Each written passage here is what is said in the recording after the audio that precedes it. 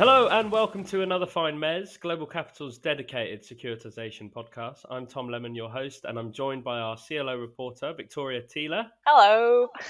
We're still a man down, though. George is enjoying his final day of paternity leave.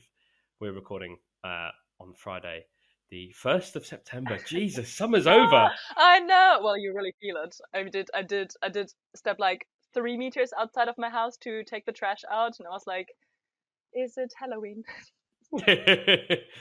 Well, I did actually speak to George yesterday, and he said things are going well, and he and his partner Georgia found a sort of 8-hour slot in the day where they're both sort of lucid. Lucky that he can. That's nice. The exact 8 hours he can work again next week. Yeah. Well, he said like at the start of the week he was thinking, how the hell am I going to be able to work and help look after these two? But then he also said, which I wanted to tell everyone, hopefully he doesn't actually listen to this episode, but he also said parenting was hard, but not quite as hard as people make out. The cheek. But I wonder how many of our listeners are thinking, just you wait. And like just like swearing, just like, just you wait till there's 2 of them, wait till there's 3 of them, wait till they're 1. He's had 2 weeks and he's decided, right, yeah, this malarkey, it's easy. Yeah, sure. I'm sure it'll only be uphill from there. Which we both say was like the authority of 2 people who are like 3 years older than him and don't have any children of our own. But like, yeah, you are right. Maybe it is easy. Who knows? Maybe it is. I do know of some people sort of insisting that, or some fathers insisting that they will go to the office every single day. Oh, what can I do? Got to work. Yeah. That's such a shame. Exactly. You can provide. Yeah. My dad, actually, I think he nearly got divorced because he was working, when he had me, he was working all the time. And then he was playing cricket for Ealing Cricket Club, who were quite good back in the 90s. And he was like, oh, don't worry, to my mum, I'll only play the national tournaments. One's on a Saturday, one's on a Sunday. And they got to the final of both, and she nearly killed him. For you, Victoria, it's also been a bit of a jolly, actually, hasn't it? I, on the other hand, and I might need a massage this week. You should check our benefits if we can claim that. Yeah, occupational health. Yeah, exactly. I think that should prevent you from like, what if you have like a slipped disc at some point from all the stress? Yes, but you've been on holiday. What have you been up to? Well, it's a bit of a staycation actually, because I have 3 friends from Germany visiting who created Another Fine Mezz in my room. I did not prepare this at all. This was entirely spontaneous. And yeah, so we can basically screw you, Tom. Yeah, so we've just basically been running around London. I feel like we've done nothing at all, but I think that's just because I know how vast and big London is and how much more you can do. But I've converted them to at least like 5 new food items, including matcha bubble tea. But you did manage to get that Onex store Q&A out, which we'll talk about later. And also you wrote a little piece with ABS deal flow, because it's all kicking off, isn't it?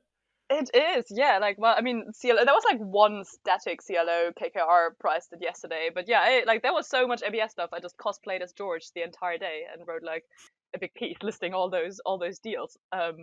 Yeah, so Santander, through its vehicle Holmes, priced the UK prime mortgage RMBS, and yeah, then we got a bunch of other things in the pipeline. I think one banker said would go nuts. I think he put it. Yeah. So we got a couple of ABS deals, Red and Black, and then Lease Plan launched some auto ABS deals. We got WeZinc Bank in Portugal. I hope I pronounced that correctly. They want to do some credit card securitization. There's Principal Building Society with some more UK RMBS, and like a bunch of other things in the pipeline. So yeah, it seems like it's gonna go wild when George is back. And didn't you even get like a little scoop, Tom? Oh yes, yeah. So we've heard that there's also going to be another prime UK RMBS coming to the market that hasn't been seen for 4 years, or since 2019, which is Leeds Building Society. So watch out for that one. And then of course ING. Another deal I was about to say. I was saving the best one for last because that ties into nicely with your story about the green lion. securitization. Yeah. That was easy to select a photo, wasn't it? Just exactly. Note to all issuers and banks: please have more descriptive. Like, don't call yourself Friary number 8. Call yourself the red turtle, please. But even Friary's good. You can do something with that. But I mean, you look at some of the American deals. They feel very. It's just everything is mortgage trust. It just ends mortgage trust. It's like, and you're just sort of like, oh god, okay, right, let's not have fun. So Santander have got good form. So they've often done that, like things like the Finnish ABS and things like that. They've or the Auto ABS all has cool names. So you've got like a Kimi after Kimi Räikkönen, and then like a Tommy after a rally car racer that I can't remember his name. Yeah, and like you can just show different kinds of cars. Like that's fun. Yeah. Picture selection is hard for us. But yeah, so yeah, it's really interesting on the ESG side of things. I mean, it feels like I've been talking about like momentum in ESG building for quite a long time of my career at GlobalCapital. but to be fair to the market and to the regulators to some degree, we did have the whole, you've had COVID and then you had Ukraine. And like inflation and higher interest rates coming as a sort of knock-on, but also inevitable consequence of that. But it's very good to see that ING, the Dutch bank, have launched Green Lion as opposed to their normal Orange Lion. So the first time. Yeah, so it's their first green RMBS and it's prime. But yeah, it's. Do you think that's like proper momentum that's now building with that, or is it sort of a one-off? Yeah, I struggle. I think, I spoke to an investor and he was saying, it's so for the issuers, for the originators, it's so difficult to sort of organize the assets and the mortgages in this way, and like literally with a fine-tooth comb go through them, and make sure that they fit, and then I spoke to a board member at PCS, Max Bronsvar, and he was saying that he knew of instances where companies were just saying, you know what, this might be a green securitization, but we are steering clear of it, because if we get these, I think he called the green bond, the EU green bond standard. He said he called it a monster of a regulation. He said those issuers are thinking, well, if I get it wrong, just a tiny bit, do you know what happens? Yeah. I'm on the front page of my local newspaper or whatever, and something like GlobalCapital as well, going, you're a greenwasher, and you can understand the fear, and I think that holds it back. And then on top of it, I feel like, sorry, this might be a bit of a tangent, but I sometimes feel like that's a bit of an excuse. Like the fear of greenwashing is kind of a very easy way to be like, oh, I so badly want to get it right. I'm really afraid of getting it wrong, so I'm not going to do anything at all. Well, yeah, it could be, but like, so I think it was Toyota at the start of the year, or maybe last year. I can't quite remember. I think it was this year. Yes, it was this year. I think Toyota did an Auto ABS deal, and it was electric vehicles, and they didn't do any green labeling, any of that stuff, because it was just like just we don't need to do that. It's ABS, it's Auto ABS. We'll get a good price. Yes, it's got green stuff in it. If you like that, if you want to put it in your sustainable funds, you go ahead. But for us, this is what it is. We're not marketing it as that, and just get on with it. Interesting. Kind of defeats the purpose of the whole like green bond labeling and standards, because isn't that exactly what they're meant to do? Like make it easy and clearly visible. Yeah, and and for this piece, I also the idea around this story the ING thing was quite serendipitous, in that I was trying to write a piece around Aux Money's, the German lender. They acquired a Dutch lender and spender last week, and I was trying to write a piece about ESG more broadly, and it just so happened that ING came along yesterday. But so I was talking to one of the managing directors there, and yeah, he was like, we've done social ABS and things like that, and they've done it regularly for a couple of years, but they still don't see a price difference yet. The market, and that's the thing, the market doesn't really have depth, so it's tough. It's a fair way away from being a sort of regular, meaningful market. However, positive signs. There are some positive signs, and I'd say the one that makes me most positive is solar ABS.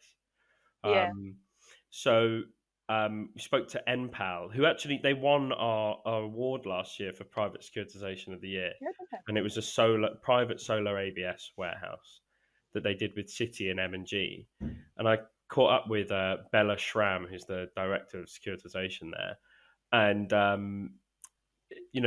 they've really building on their success. So they've now opened 2 more warehouses that with the aim of eventually being a public securitization, I think. And then he was talking about how in Barcelona, they met with lots of investors and things were really good. And I think he said it was reassuring. It made them think, okay, we're on the right path here, because their business is really pure. There's really no fear of greenwashing here. This is a solar loan that helps the customer reduce their energy bills as well, and it's clearly good for the environment. So it's perhaps a bit easier for them. He also said, which I thought was quite interesting, is that they're going to try and do the same thing with their heat pump loans. Oh, right. Which sort of builds. You might know more about this than me, but I think it builds in with the German government sort of plan. German government, yeah, they're planning to ban sort of oil and gas heating pumps or heating systems. So yeah, all the pumps there is expected to be quite a lot of demand. So that seems like a quite logical. So and there's a bit of a synergy there, because the solar can power the heat pump as well, and so they're trying to do heat pump ABS, or at least they're thinking about it in the future. And I spoke to a ratings guy, and he actually confirmed that he felt that solar ABS and heat pump ABS would be the most likely places for a sort of, let's say, meaningful public securitization market in Europe to appear. So yeah, it's a bit of a mixed bag, but ING have come out, and that's great, and you can't knock them. It's 750 million euros, so it's no small feat. But yeah, you got to caveat it with, the Dutch market's also a bit unique because of their modern housing stock. I think the UK would have probably I think it's less than 2% of the UK's houses would qualify for the Dutch system because of our old decrepit infrastructure. Every time. It's such a popular question for Germans when they hear about that I live in the UK to ask me, so do you have double glazed windows? Well, so I've got family in Copenhagen, and it's the exact same thing. You see these houses, I went on a holiday there to an island called Møn. You see these little things, they look a bit like huts. Yeah. And then you go, and the weather's awful. It's a summer holiday. This is a summer holiday. Yeah, but 50 mile an hour winds. Summer holiday Weather's in awful. Denmark, Tom. Yeah, you had that I coming. know. But you can't hear the wind inside. You're too hot inside. And the idea of that in England is rare, shall we say? But yes. Exactly. The idea that you're not either freezing to death or boiling like a lobster. So yeah, it's an interesting development. It's going to keep going, but it could take some time. It could. And in the meantime, while waiting for that, if anybody wants to read Tom's story about it, It is titled "Green Lion Joins EU ABS Party, but ESG Yet to Roar." And you should absolutely just come for the title pick. I see it. I acknowledge your genius, Tom. Right. We're on such a roll today. Right, let's get on to CLOs and your work. So you it's almost like beyond the grave. You got a story out while you're on holiday. And it was really interesting. You did an interview with Ronnie Jaber, who's the co-head of Onex Credit. And obviously you spoke about them and wrote about them a lot last week, but you did this really nice Q&A with him. It was, I think the headline is, most people tell you it's crazy to do a CLO in August. And that's a quote from him. And I think, but what that then refers to is that it's interesting, I suppose, that he thinks Q4 could be a bit rubbish for CLO. Yeah, I was quite pleased about this interview because he had some quite interesting kind of thoughts. So I think it's definitely worth a read. And yeah, he basically said, so of course everybody thinks about this sort of summer gap in issuance and everybody's away. But he actually said that some investors came to them and were like, well, if you wait until like September or October, we're gonna like give you this and that, and it's gonna price so much tighter. But then his reasoning was that it's not really just about the liabilities. And he said they thought that at that time they were able to sort of put together a good, like ramp up a good portfolio of loans at a decent price. And that was sort of worth coming a bit earlier, and sort of maybe being considered a bit mad by other people. Because he said that he expected it later on to become a bit trickier, which I also thought was interesting because most people I talk to are getting a bit more bullish about loan supply at the moment. So yeah, it was really interesting to see that somebody had a bit of a more nuanced view there. Definitely going to be interesting.